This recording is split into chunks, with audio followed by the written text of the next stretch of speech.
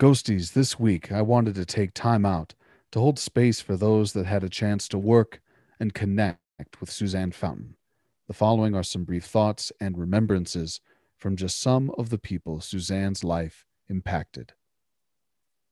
Eric Sandvold. I have so many memories about our friend Suzanne Fountain. Um, and we just got the opportunity to share so many wonderful times together, special occasions like kids' birthdays and holidays, and just wonderful long evenings. And times at the theater, not ever working together, but seeing things and discussing things.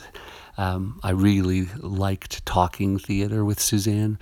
She was very supportive, saw me in a lot of stuff, and I really respected her opinion, her feedback, because while she was supportive, she was never fawning, and she'd tell it to you straight. And so if you got positive feedback, it meant something. It meant a lot.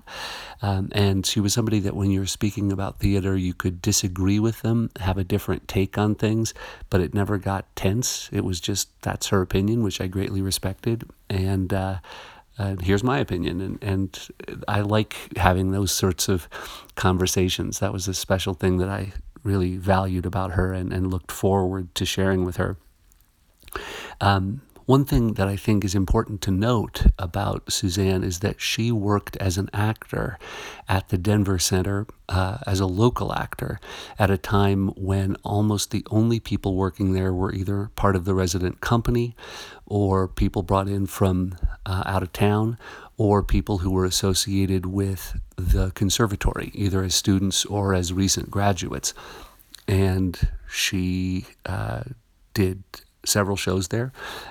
Uncertainty, which I got the chance to see, Back to the Blanket, Miss Julie, and I think it's important to note that her skill and her professionalism in being a part of those shows laid the groundwork for other local actors that have had the opportunity to work at the Denver Center after that.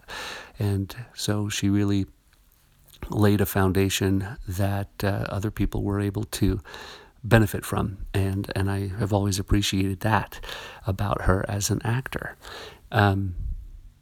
She's a wonderful mom, and just love her son, Nathaniel, our godson, so very much. He's an amazing person, and that's incredible credit to Suzanne. And I will personally miss her a great deal, because while she shared a very, very special friendship with Martha, I always felt that, as well as a family friendship, that I had a personal friendship with her as well, and that we kind of had our own friendship on our own terms. That was very special to me. So, huge loss. Another thing I want to say about Suzanne is that, in my experience, she was remarkably calm under pressure, which is a wonderful quality. As things got more chaotic and tense around her, she seemed to become more centered and grounded and still. And I really admired that about her, and certainly benefited from it on occasion.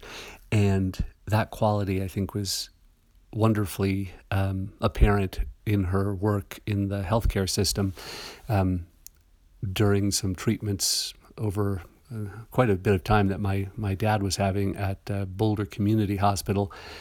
We often saw Suzanne in a kind of welcoming capacity at the hospital, and I can only imagine that quality that had that effect on us, of just really a calming, reassuring, centered quality, would really have helped many, many people over many days and many years.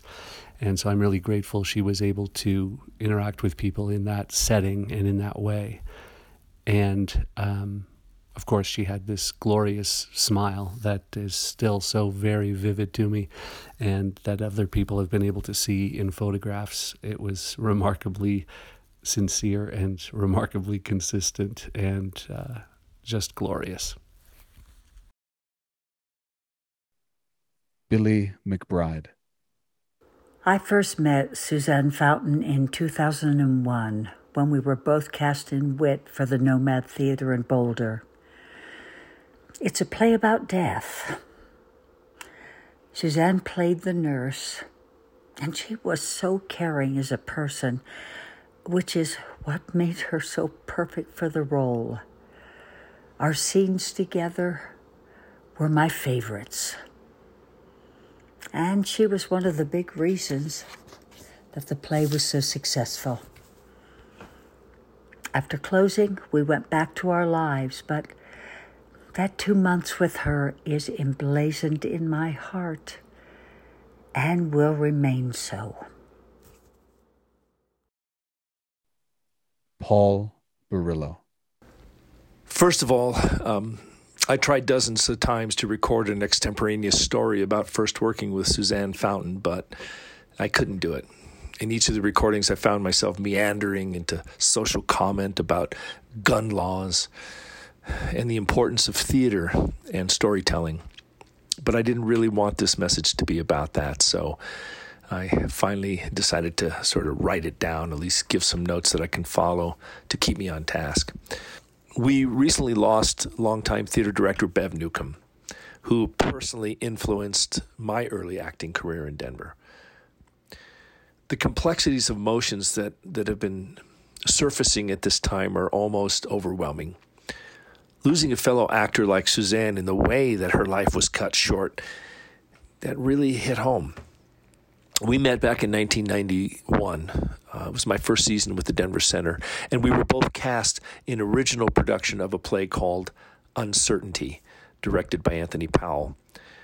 The play took place right after the First World War in a hotel in Europe. It was a time of disorder, chaos, pain, and uncertainty. To add some irony, the world at that time was also just coming out of a global pandemic. The play was an intellectual farce with disturbing undertones.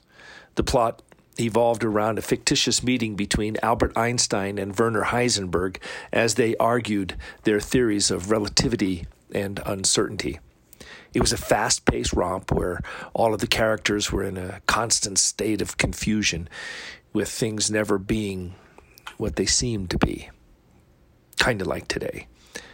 But in the play, nobody died.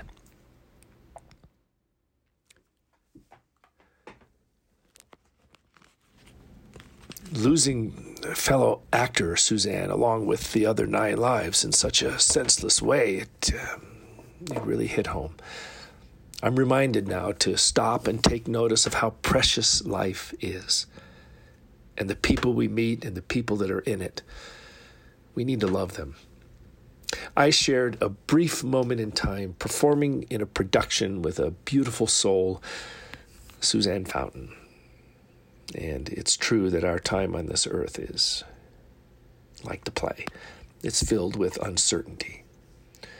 Oh, sweet lady, rest in peace.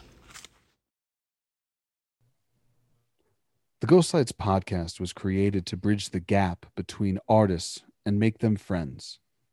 Remember that any time you have a chance to make an honest, authentic connection with someone, please do. No matter how short that moment may be, that connection can echo throughout one's life. You are enough. Take care, and we'll see you in 2 weeks, ghosties. I love you.